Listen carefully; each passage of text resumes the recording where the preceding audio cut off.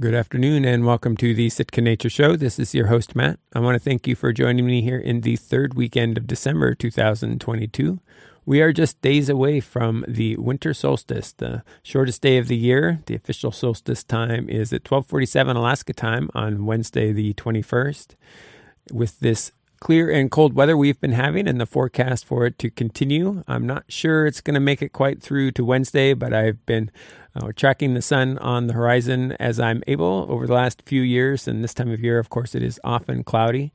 Yesterday, I was able to see the sun dropping below the horizon, and I'm crossing my fingers that I'll be able to do so on the next couple of days as well.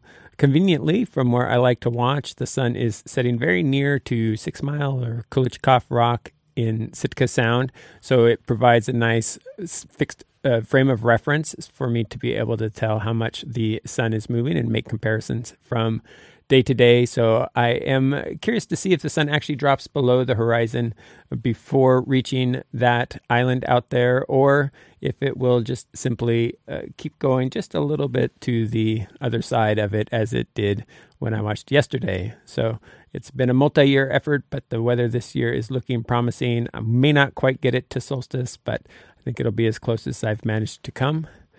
I hope you're finding things to explore and enjoy in the outdoors this time of year. And if you are getting out, I'd love to hear about it. Please feel free to send me an email, sitkanature@gmail.com, or get on Facebook and like the Sitka Nature page there. The conversation I have for this week's show is one I recorded a couple of days ago with Barth Hamburg. He retired from the U.S. Forest Service after 36 years.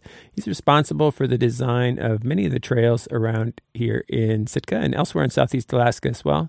We'll go ahead and join the conversation now. The first encounter I probably had with your work, at least that I didn't know it at the time, but subsequently found out about, was Gavin Hill. I remember Gavin Hill being a bit of a mud slog, I think, before the stairs went in, and then it became infamous for the stairs, people counting the stairs on there. Yeah. And was that one of your early projects here? Yeah, it was. Yeah, that was kind of an engineering marvel. That was one of those trails up the mountain. It was probably some guy took a chainsaw and wanted to go deer hunting. And then it became a trail, and it goes straight up the fall line, so the water runs straight down the trail, and it turned into a pretty massive gully. Yeah.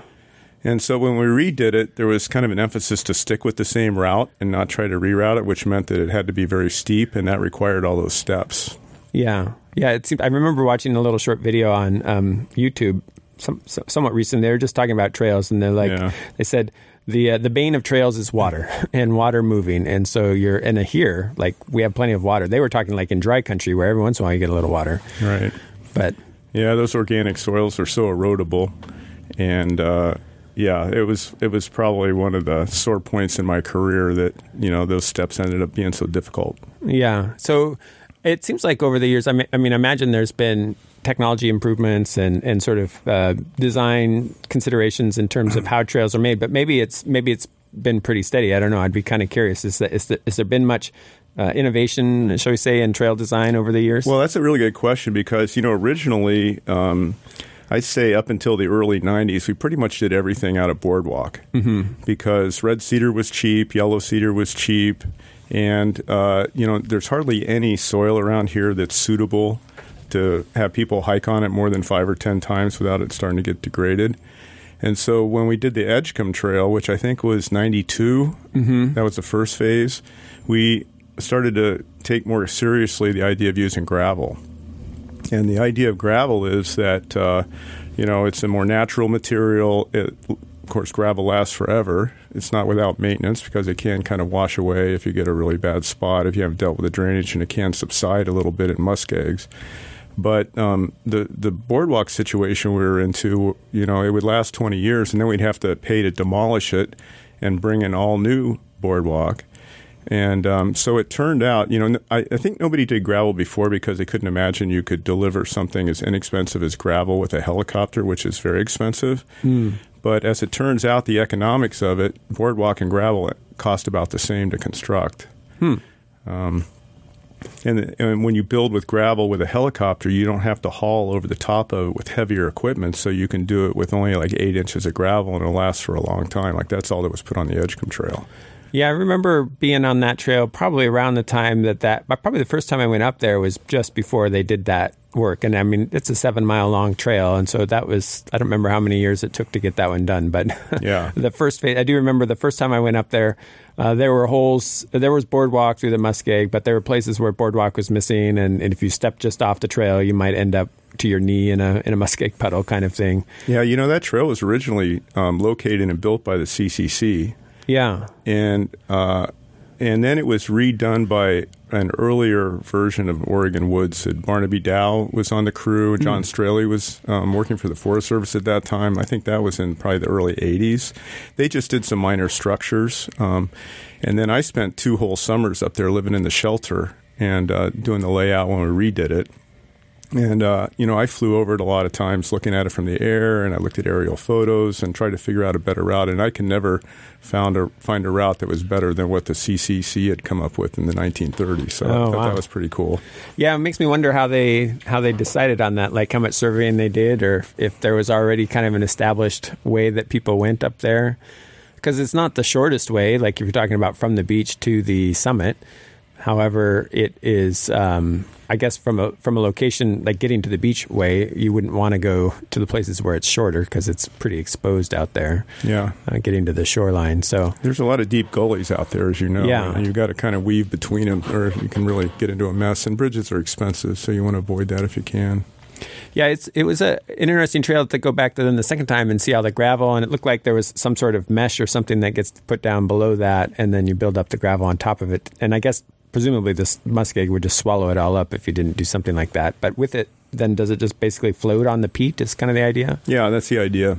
Yeah. And that's had various amounts of success. It does tend to work its way to the surface if it's not done just right. So, and we've largely quit doing that because we found that it wasn't really necessary except in the wettest locations because, we don't really want to put plastic in the ground if it's not necessary. Yeah, and so what happens these days when you have kind of? Well, I noticed they have redone Beaver Lake, or are in the process. Maybe I don't think it quite got done because maybe it was helicopter weather for the helicopter when they were moving. They had lots of bags of rock, and it was coarser rock. And it wasn't. I think Edgecombe was a lot of pretty fine stuff, if I remember correctly. And this was, I noticed, significantly coarser than I remember seeing before, which I guess would be less susceptible to just running off in rain, I suppose. Yeah, it is. Maybe a little less comfortable to walk on, perhaps, but over time that would all settle, I imagine. Yeah, it does. Yeah, that's right. Yeah, the Edgecombe was done with D1, which is like what you put on your driveway. It's 3/4 inch minus. And then it was actually surfaced with cinder that came off the cinder cone up out of Mud Bay. So we put 2 inches of cinder over the top of the whole thing, which was really cool for a while, but it eventually kind of disappeared down into the mass of the gravel. But up at Beaver Lake, yeah, they're adding another lift to the gravel because it does tend to subside for a while. It probably takes, Edgecombe's been in place for 20 years now, about, and the lower muskeg subsided quite a bit, but as soon as you get about a half mile in, it ggets firmer soil and it's good still. I suppose that's a big consideration is like, okay, what are you putting this trail over? And in places where it's rock, I guess, you're going to do some things. In places where it's, who knows how many feet of peat. Yeah. That because I was in Adak this year in the spring, and there's a trail down to a place called Shaguk Bay, I think it's called. And the trail, I mean, it had ATV traffic, so a lot heavier traffic, and they ended up banning ATV traffic there. But like the rut was essentially 5 feet deep. Like you're walking down, and it had gone through the tundra isn't nearly as thick here as the muskeg is here. The tundra there, I should say, isn't as thick as the muskeg was here. But it was working down through the volcanic ash, and it was just this wide gully. Yeah, four-wheelers are a whole other thing. I mean, they are really, they can really tear it up fast because all it takes is a little bit of wheel spinning, and even with gravel trails, they'll just kick it right out of place. So that requires a whole different kind of design cross-section for the amount of gravel, what kind of gravel you'd put in. Typically for a four-wheeler trail, you'd use big stuff so it stays in place like a logging road. Yeah, I imagine that's a whole nother thing in terms of construction, but then you presumably have heavy equipment for that can help. Yeah. Yeah, I was impressed with the change to the Stargavin trails that they made this summer. I don't know if you had a chance to go up there and look, but it had all washed out in that big landslide, and I'd seen that they were going to be working up there, so I kind of avoided going there. And then later in the summer, I was like, well, I'll go see. Maybe they're done. And it was like night and day, because that old trail, old road, then ATV trail had washed out and that was just all gone. It was filled back up to road again. And where the run out had been, and there were all those logs that had just been piled up. A lot of that had been cleared. They'd rechanneled the river and put some of those logs. I was like, wow. Those heavy equipments, you can do a lot, just imagining what it would take for people and manual tools to try and do all of that stuff. It's like, that would have taken a lot longer than it took them. Yeah, well, it's interesting. When you have road access, you can use that heavy equipment. But, of course, if you're in the backcountry, the stuff's too big and heavy, and it only takes a few trips over a trail, and you've kind of wrecked it. So, we've been lucky to work in the past with, like, Oregon Woods and a guy named John Swada out of Ketchikan, and it's amazing how fast they could go through stuff with hand tools. I think in a lot of situations they go as fast as a small excavator would. Oh, wow.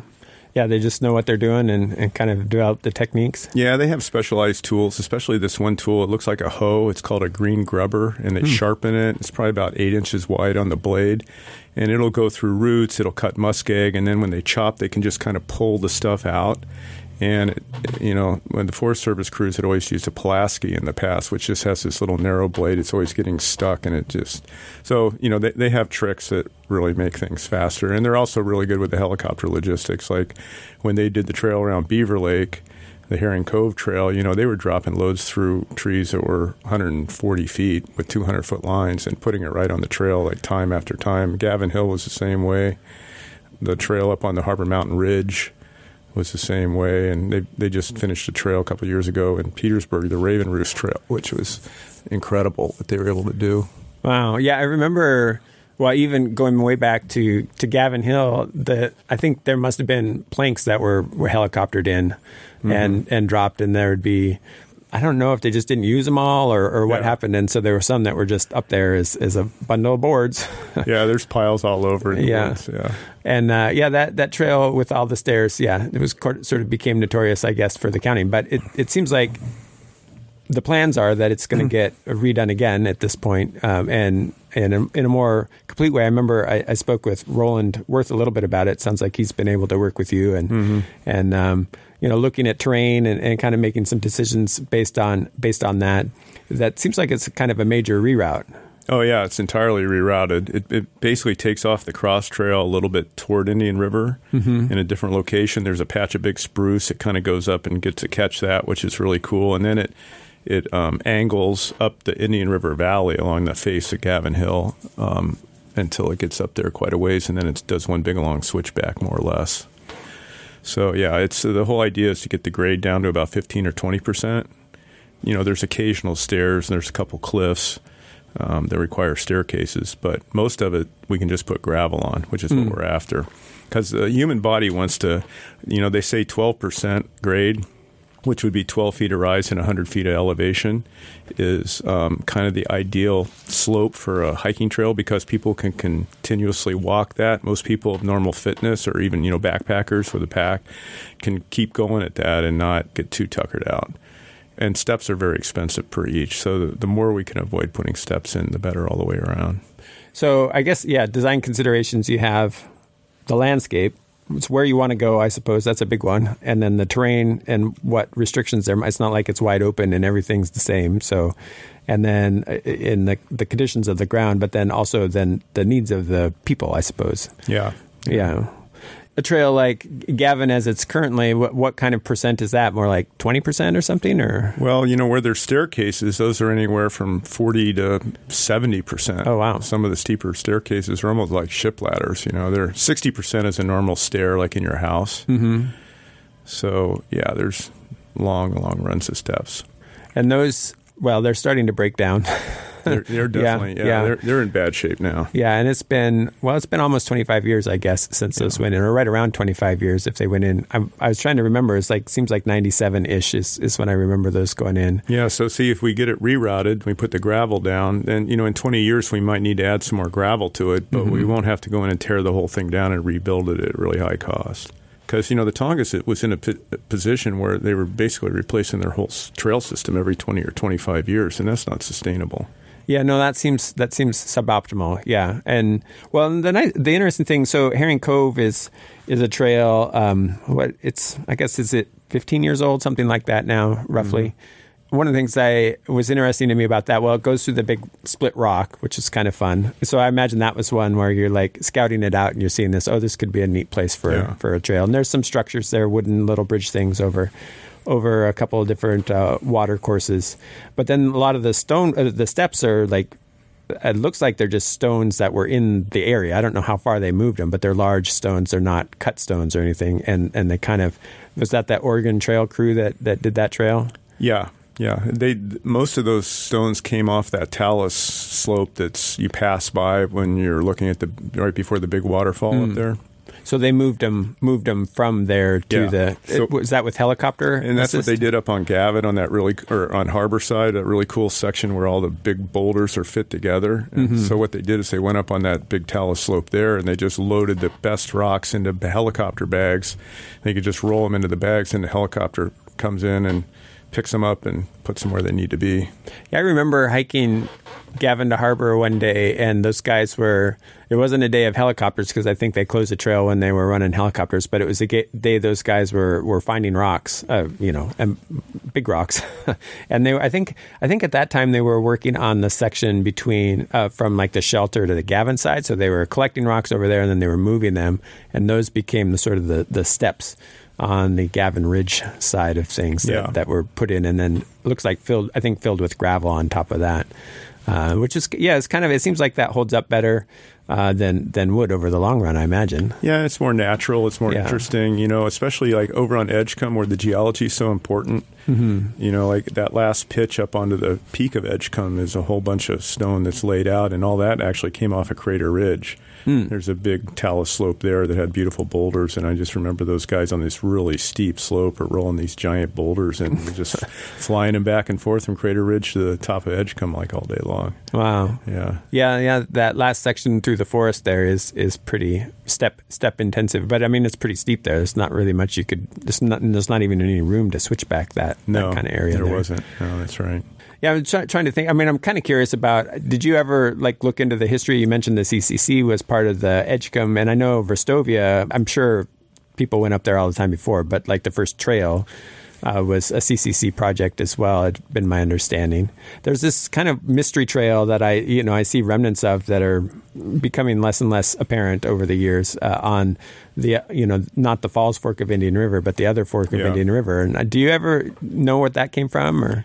I don't know. That was obviously more contemporary because it's made out of treated boardwalk. I know what you mean. You just kind of run across these old stairs or pieces of boardwalk. Little pieces of bridge is what I notice going up that west or north fork. Yeah, that probably, that looks like 70s, early 80s kind of work, maybe. Yeah, it seemed like it must have been abandoned pretty quickly because it looked old. It was just the bridges that I would see when I was first up there, which would have been 90s, I guess. Yeah, I think there was maybe a big project up there because the second bridge, which is that big log bridge, they put in a structure bridge in there, and you might have seen these weird pieces of wood with these big discs cut out of them where they use these kind of timber connectors that are rings. They put that in, and the first year after they put it in, it blew out. I don't know if it was put too low and a log took it out during a flood or what happened, but it used to be that upper section Indian River just was scattered with these chunks of treated wood that had blown out of that bridge. I do remember seeing those around up there, and there's a couple of, between the first and second bridge, there's a couple of concrete forms there that I don't know what you call them, the bases of each side of the bridge, basically. It probably was sitting there. Yeah, and it's not very far. I mean, at that time then, and one of them's still up on the far side of the river. The one is still up, and the near side of the river, it's in the river. And there's two of those that have been covered up by the subsequent support log. I remember when they built the current first bridge, which is in need of some, it's getting a little wobbly these days, but I remember when they built that in 95, I actually have pictures of it when it was getting built, and they cut this large spruce tree that was there and cut it down and then reinforced that kind of base there with other logs, and which you can still see. But if you poke around in there, you can kind of see that concrete form. I don't actually remember the second bridge. That's the only one I ever remember. I don't remember it being different than that. So my memories up there go back to kind of early 90s, mid 90s, I guess, really. So I'm assuming that the second bridge is older than the first bridge at this point, but I don't know how much older. But yeah, it's interesting. I guess that you spend a lot of money and then have it wash out doesn't seem like such a happy day. It's easy to underestimate these flood events. Yeah. Yeah, I've been up there when the trail as it is was underwater. Actually, I went up there with a hiking class, Sheldon Jackson hiking class. When I was a senior in high school, I was taking the hiking class with Mike Turner. And one of the trips we went up there, we hiked up the trail. It was just one of those rainy days. Like, it didn't occur to me that it was an especially rainy day. But on the way back, the trail was like thigh deep in water in places. Just the water had come up that much.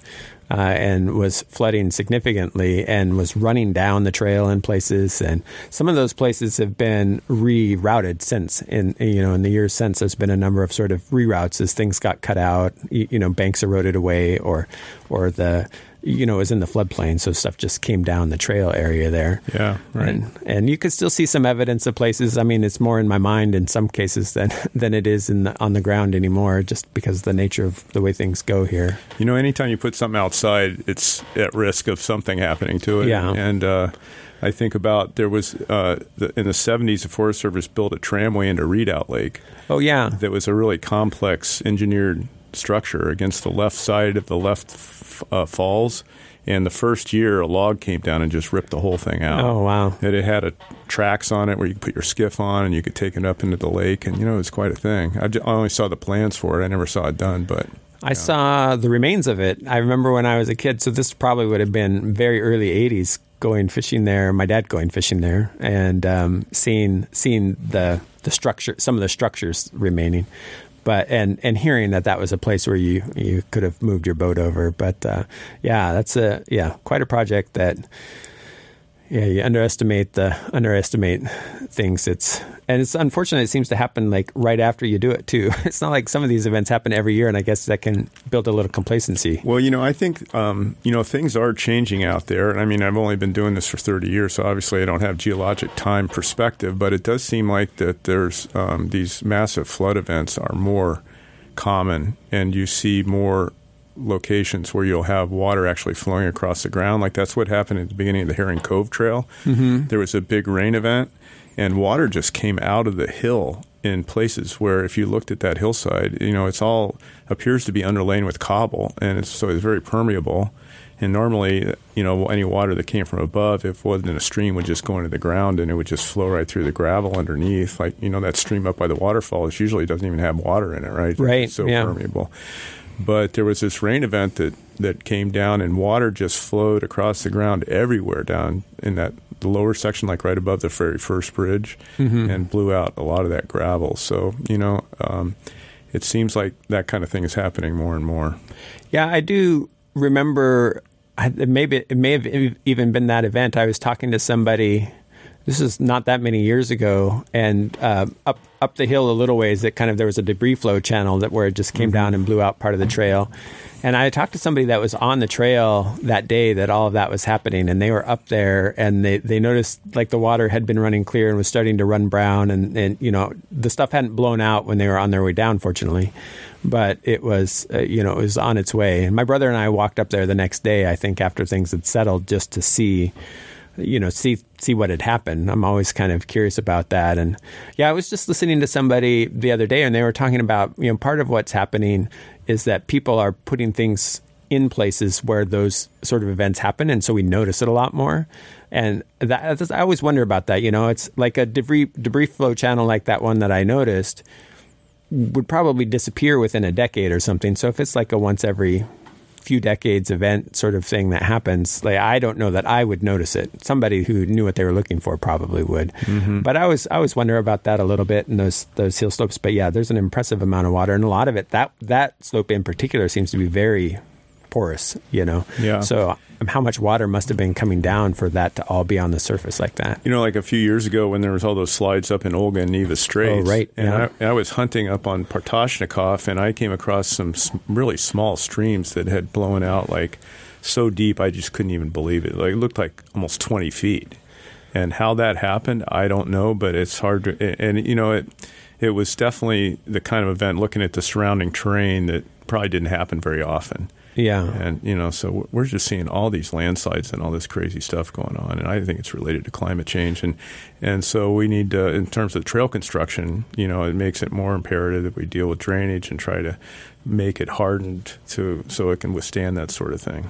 Well, there's a nice example, it seems like on Gavin Hill, on the current route, where you don't normally see water there at all, but there was this massive, like there's a ravine that comes down. I actually followed it down one time. I was just kind of curious, okay, where does this go? And it's, it's a pretty narrow ravine, and it's I guess an alluvial fan or a colluvial fan. I never remember which one's which, but, and there's large spruce trees there, but they're kind of, the bases of them are buried in this rock. And this was, I don't know, 20 feet. It was one of those times when we had a significant rain event, and then that section, it just blew a ton of stuff down. And when I came down, it was interesting. There was very narrow choke points that were deep, and everything was, I suspect there was an acceleration that was happening through there, just because you have all this volume and you have a narrow thing, then it has to accelerate.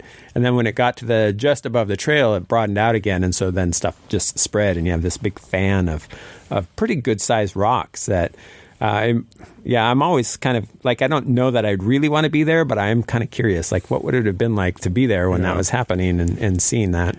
Some of those things are those debris torrents. Oh, right. Where you'll get a big V-notch up high on a mountain that'll plug up with logs and stuff over the years, and then all that sediment will build up behind it, and then you'll get a big event, and then it'll come down, and those things are just catastrophic. And, that took out the beginning of the trail up to Heart Lake from the Blue Lake Road a few years ago. Well, it was probably like 10 years ago now, when it plugged the culvert on the Blue Lake Road and then flooded down and actually went and flooded rocks into the mill site and everything.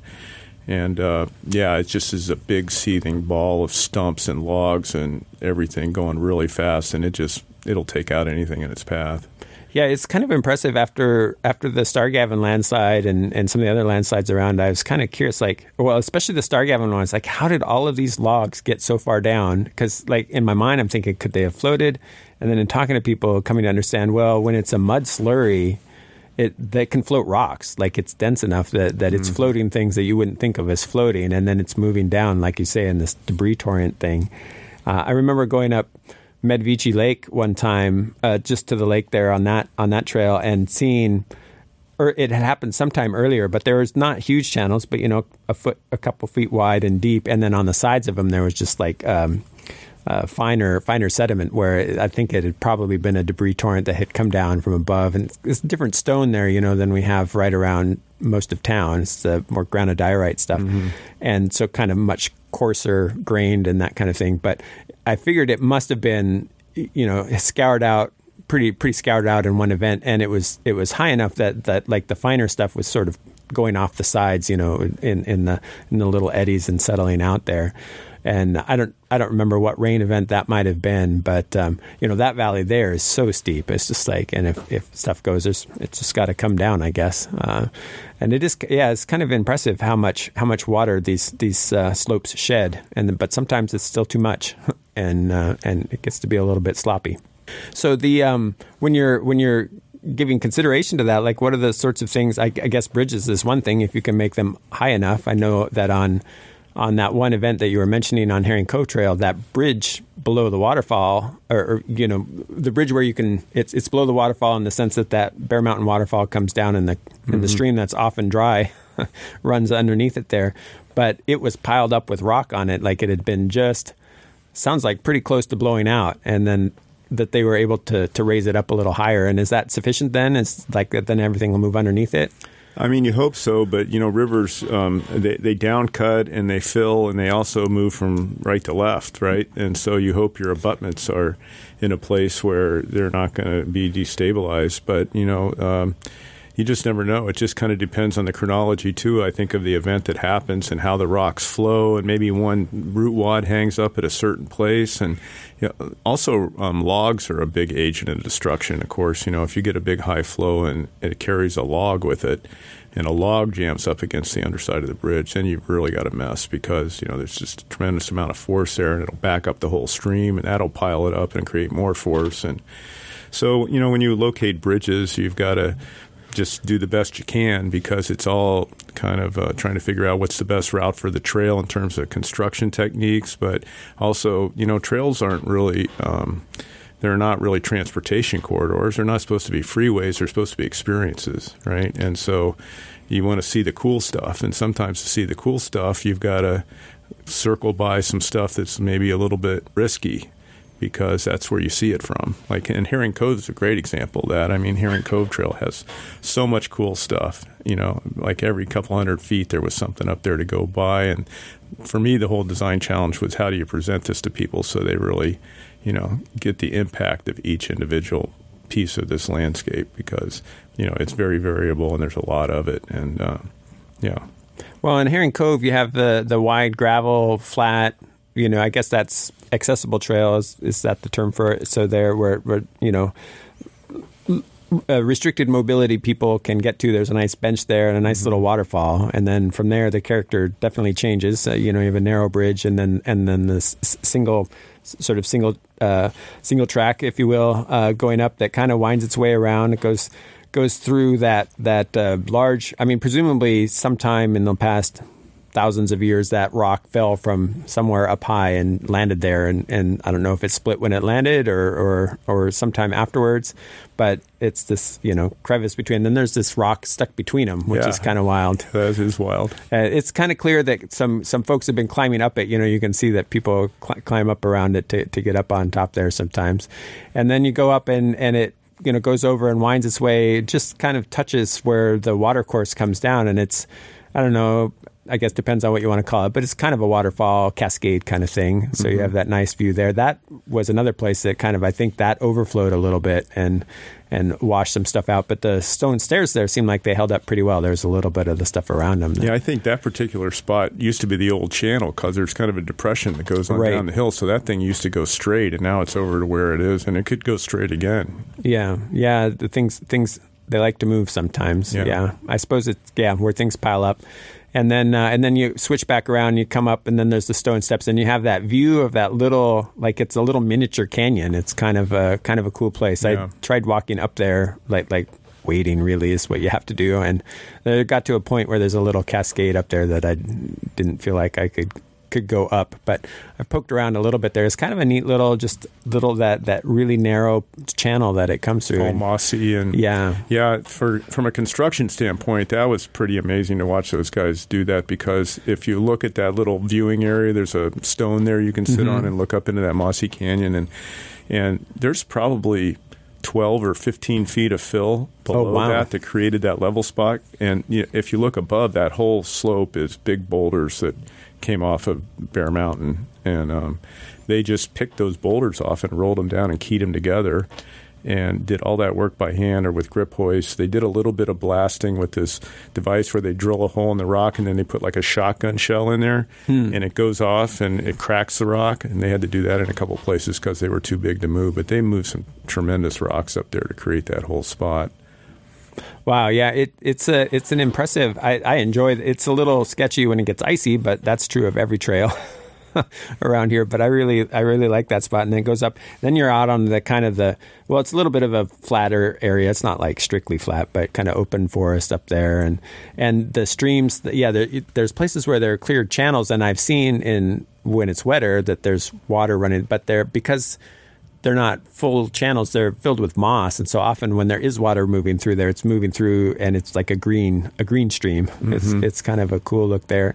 going along those, and then through this larger tree forest, and then you come to there's the big snow pile, avalanche run out place, so the big piles of snow, and then the waterfall. Although it was a couple of years ago, an avalanche came down just to the left of that tall waterfall there and kind of blew some stuff out, which was I went up there in the spring and there was still snow down there and all the avalanche debris was kind of out there. I was like, wow, sometimes those things come down and probably a good thing not to be there, but there's probably a reason that wasn't all forest up there. It's probably a periodic thing that happens. Yeah, where that bench is, where you're looking at that big waterfall, if you look behind, that whole forest is blown down from the concussion from an avalanche in the past. Wow. All those trees are laying in the same direction. Oh, wow. Yeah, so it's, kind of, again, one of those things where it just depends on the year. I remember that snowy year in 97, 98, I had gone up Medvici, up towards Camp Lake and stuff before, and then after that winter, there was apparently a massive avalanche that went up there that winter. Came down that winter. I don't know if it was like the whole cirque up there that came down or what, but there's a kind of large granitic type of cliff on the right side, on the cross mountain side, and it's kind of a narrow point. And coming down through there, just everything was blown out. All the trees. I think there was this clear cut line where the avalanche had just roared down through there and just taken out everything in its path. It's a little bit sloppy. Where the trail used to go went through part of what was that avalanche path, and it was a bit of a mess. But it was just one of those things. Like there were some old trees that got taken down, so it didn't happen very often, but that heavy snow year and conditions were right, I guess, and those avalanches can really blast things out. And it's easy to forget that, as you're wandering around in the terrain, that it's shaped by, multi-millennial sort of forces sometimes, like things that don't happen very often but are destructive enough that they impact things in a way. And it's for me, at least, I like to try and remind myself, there's some stuff going on here sometimes, but those avalanches are away. And so, yeah, that kind of area there, and there's a little bit of an unofficial trail. And so I'm kind of curious, you develop the trails, but then there's the unofficial trail that goes over right to the base of the waterfall. And I suppose that's just kind of natural. Are those some things that do you try and anticipate those sometimes and sort of build for them, or how does that sort of work in your planning and development process? Yeah, I mean, you can't make people go where they don't want to go. So you have to kind of nudge them in the direction you might want them to go. And in that particular spot, I always thought the route was up the creek, but somebody went in and brushed that out and actually made a little sign. I don't think it was a sanctioned Forest Service trail, but it's cool. Yeah, and, I'd gone up the creek before. Is really brushy, yeah. And then the creek is deep in places. Uh-huh. But that route, I think having it brushed out was helpful. And then I think because of it was right at the edge of the trees, it tended to stay brushed out a little better than going through the middle might have. It got a little bit messed up by that avalanche, but yeah, I didn't get the impression it was ever an official trail, but it seems like a popular trail. A lot of people go off to that little spot there. Yeah, and I mean, there's no end of unofficial trails around town, routes, we'll call them.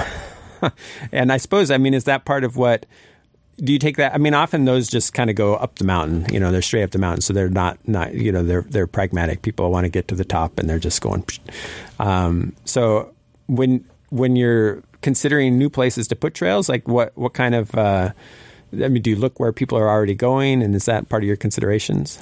Well, we a lot of it's done through a planning process, like the trail plan, which is going through revision right now. The Sitka Trail Works and Ben Huey are working on. The original trail plan was done 20-some years ago, and that resulted in all the trails that we built since then: Thimbleberry, Herring Cove, cross trails, cross trail, absolutely, yeah. And so, I think it's kind of a joint effort with the public, and coming up with ideas and presenting them and seeing what people like and what they don't like. And the whole idea of routes is often discussed. Well, do we really need to spend all this money to build a trail when we could just mark it and give people maybe a track line for their GPS and they could follow it? And I've always been really resistant to that, because what happens is they just turn into these god-awful eroded messes. And, it doesn't take very long. Like the trail up on the Bear Mountain and Bear Lake and stuff is just, even in the last couple of years, and Stargavin Ridge, when we did the last trail plan, it was actually a pretty nice walkable route. And now the main route up there is just super, super mucked out. Yeah.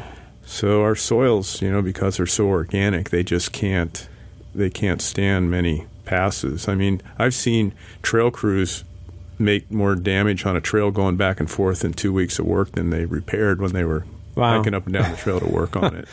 Yeah. The Stargavin Ridge one in particular, I remember going up there. Probably the first time I went up there was in the late 90s, and there were so many flags. It's just like, I don't know why it was so heavily flagged.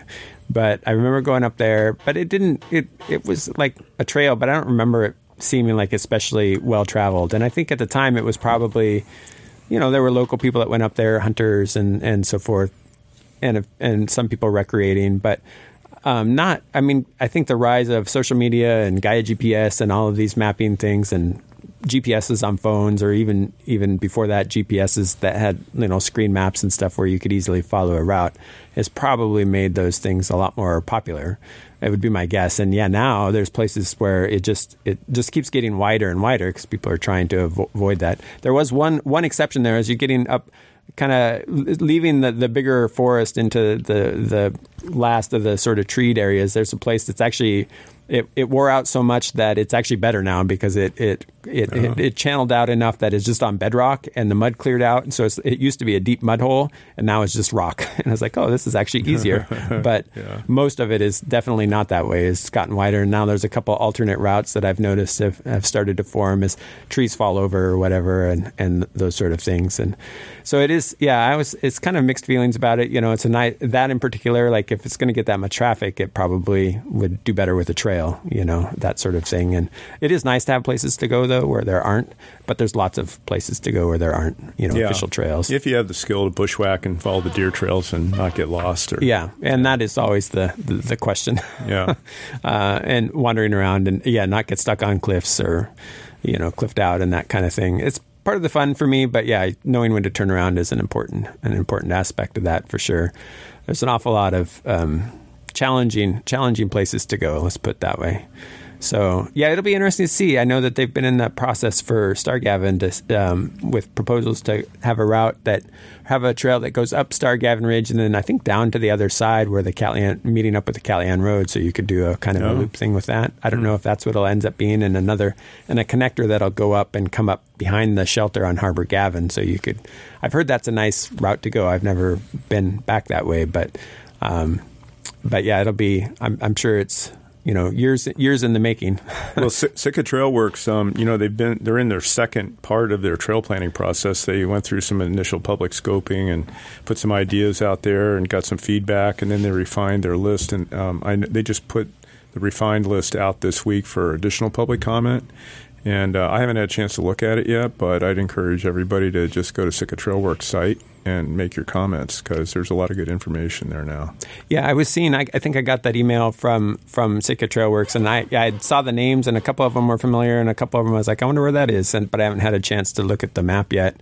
And I don't know how much it seems like some of that's coordinated with what the Forest Service kind of already had in the works. I think because they're already doing some EIS stuff at Stargavin, like it made sense to just do it all at once, the public comment and that kind of thing, and then they didn't have to do it again. But then the Trailworks thing is broader than that. Looking at Verstovia's route is not optimal from a parking standpoint. It's terrible to park there. I guess it runs through private property to start with, and it's really steep.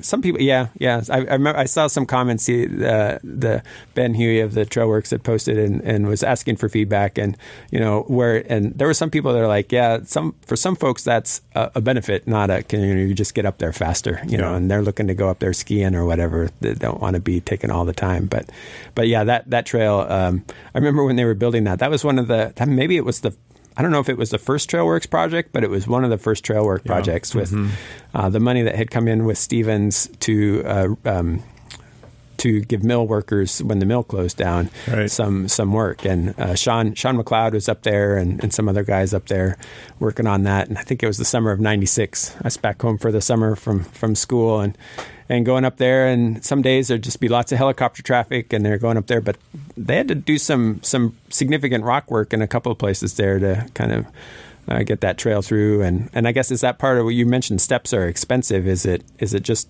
like because cutting them in, or just any kind of steps are expensive, or some are? Well, like if you build a log step, you've got to find a suitable log, and then you've got to mill it and cut. It's got to be the right size, and then you drill holes in it to stake it in the ground, and then you've got to bed it into the ground, and a lot of times you've got to bring the logs in from somewhere else, so you've still got to fly material.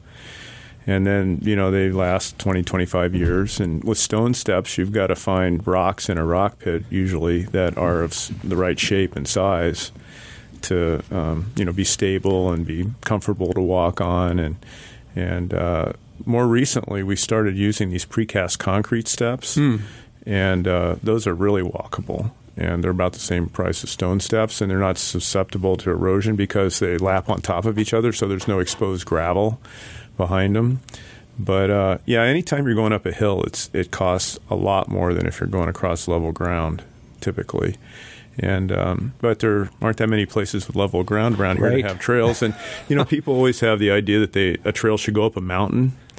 But I'm really excited about the South Sitka Sound Trail that's being proposed in the trail plan because it's a coastal trail, and so a lot of the year it's going to be snow free.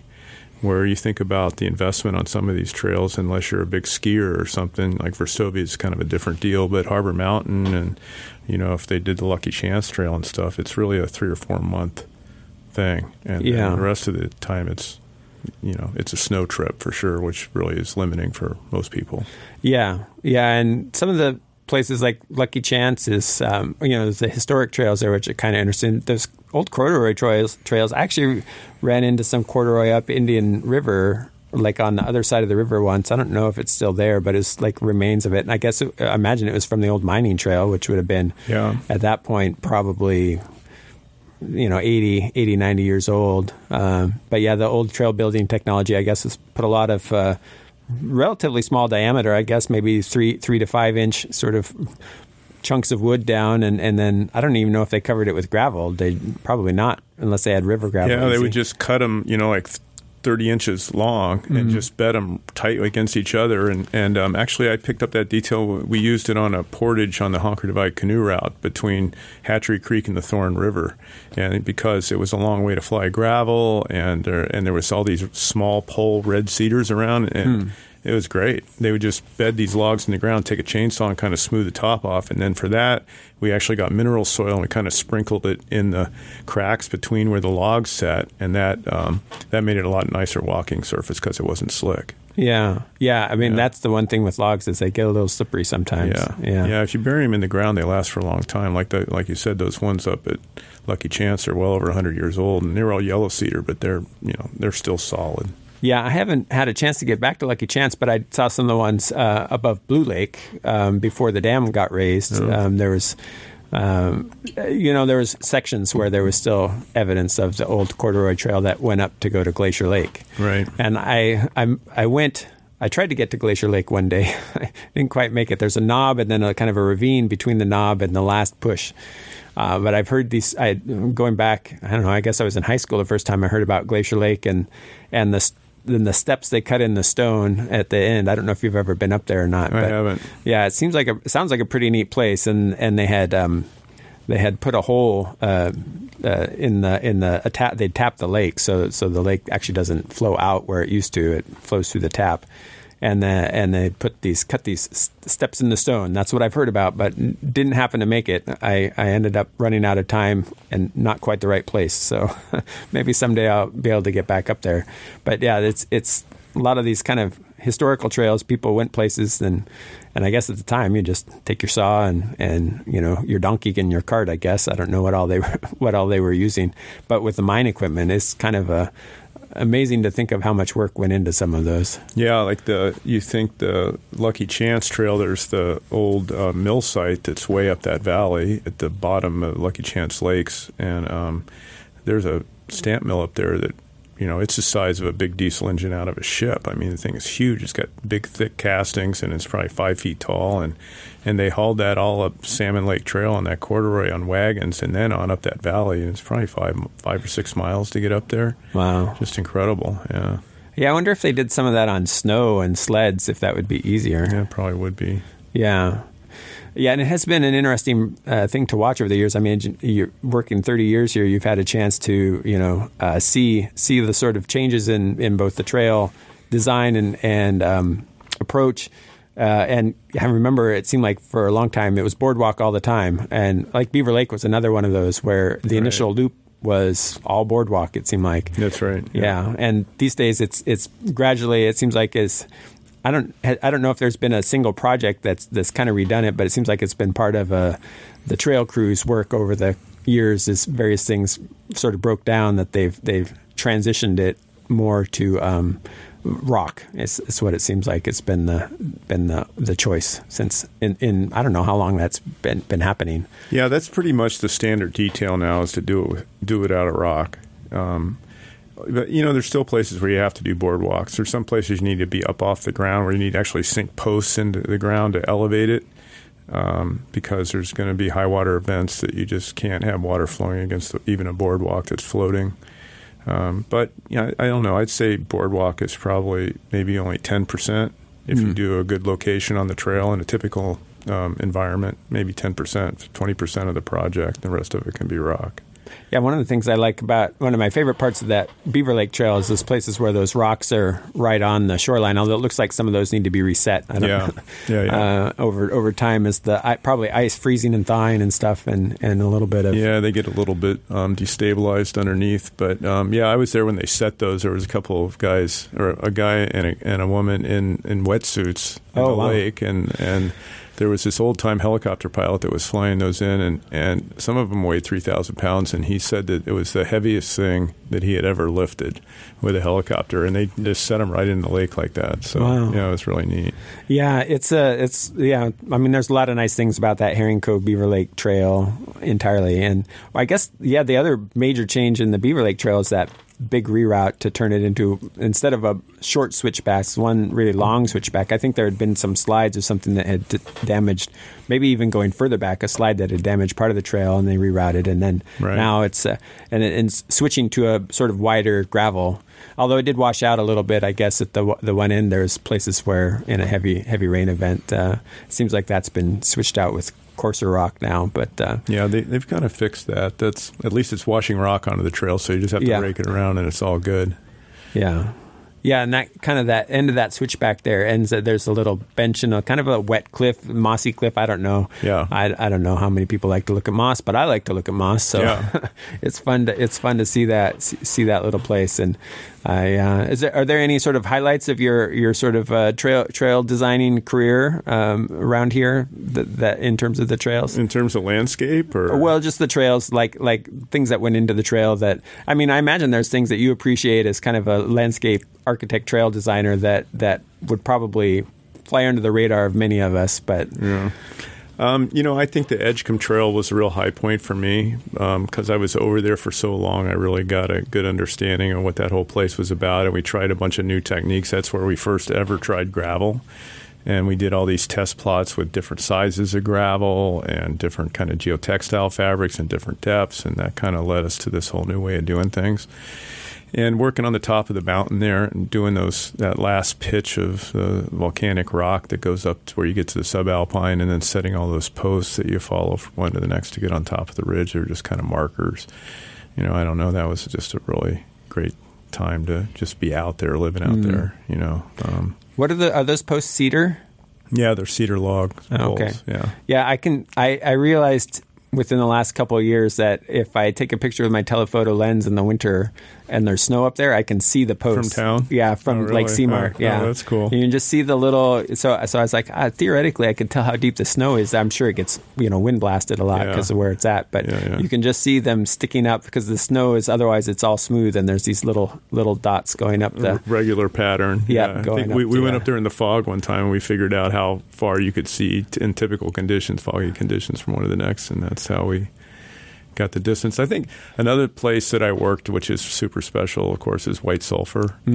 And so I redid did a new design for a new bathhouse there, and we did a plan for the trail, which didn't get implemented, unfortunately, but put a new cabin in there. And White Sulphur is just amazing. Have you ever been to White Sulphur? Yeah, just once or twice, but yeah, not since it's been redone. I was there at the old bathhouse, and was was most of it was kind of a backcountry hike. We got dropped off, and then at Porcupine Bay or something that's north of there, and hiked cross country, and we're doing some survey kind of stuff, and then spent some time at White Sulphur, just like an hour or two is all we had, and theoretically we're going to hike all the way to Goulding Harbor. We didn't quite make it that far. We ended up in another, but that was another one where that's an old trail, and there was some evidence of it in places, but it was really spotty. There were places like there's a big slough up there that were just like we didn't know where to go, and one time I went to Dry Pass, which is by Goulding, right? And we left the boat in Dry Pass, and we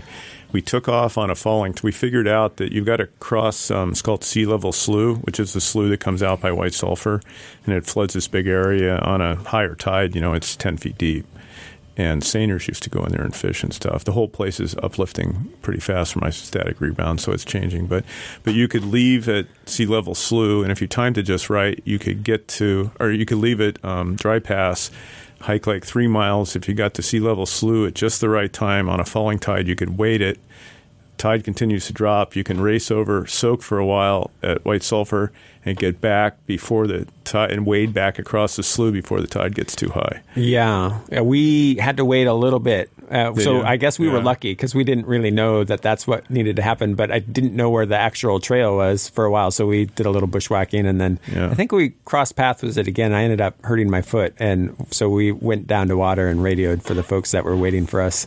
They brought the skiff around and it got us, but it's really interesting country up there. And White Sulphur seemed, I think I remember hearing about there was so many people that had left their marks, so to speak, in the old bathhouse. Was that one of the things that y'all tried to? Yeah, when we redid it, we took the best timbers. It was these red cedar panabode, typical like 3x6 timbers that had really great carvings. And you go in there with somebody who grew up here, and they go, "Oh yeah, well, it'd be like DL plus CD," and he goes, "Well, now he's with her and she's married to him." And, they say all this stuff.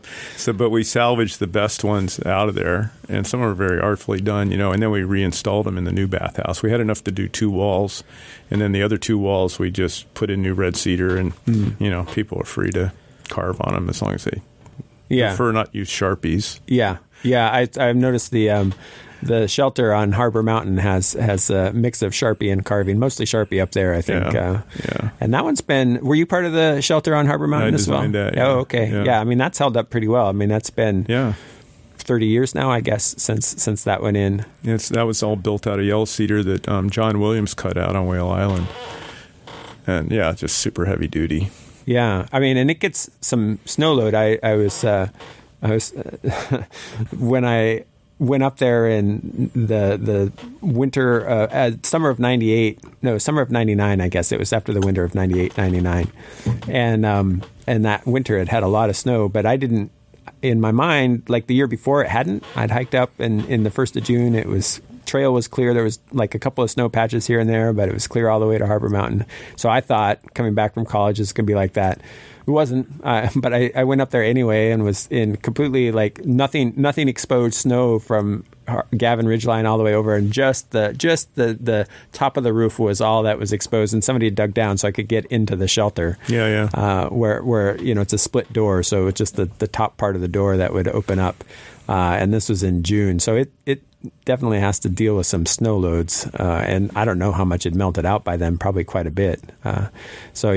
Impressive structure, and seems to be very popular, well used. A lot of people like to hike, including me, hike the Harbor Mountain to the shelter and back just kind of as a day hike. It's fun to go up there with little kids because when they go in there and they realize they're in a building that's kind of their scale, they just get all excited, run around in circles, and I love that part of it. Yeah, there used to be a little logbook like they have in cabins, but it seems like there hasn't been one of those for a while. So. When my daughter was a baby, Arnie Johnson still had a helicopter over at the airport, and my mom came up, and I said, "Well, let's just charter Arnie for an hour and go flying around." And we went flying around, and we went up to Indigo Lake and flew around, and I had my daughter, and she was still nursing at the time, in my arms, and we landed up next to the shelter up there, and there was this German guy who was asleep, and we woke him up. Oh, no.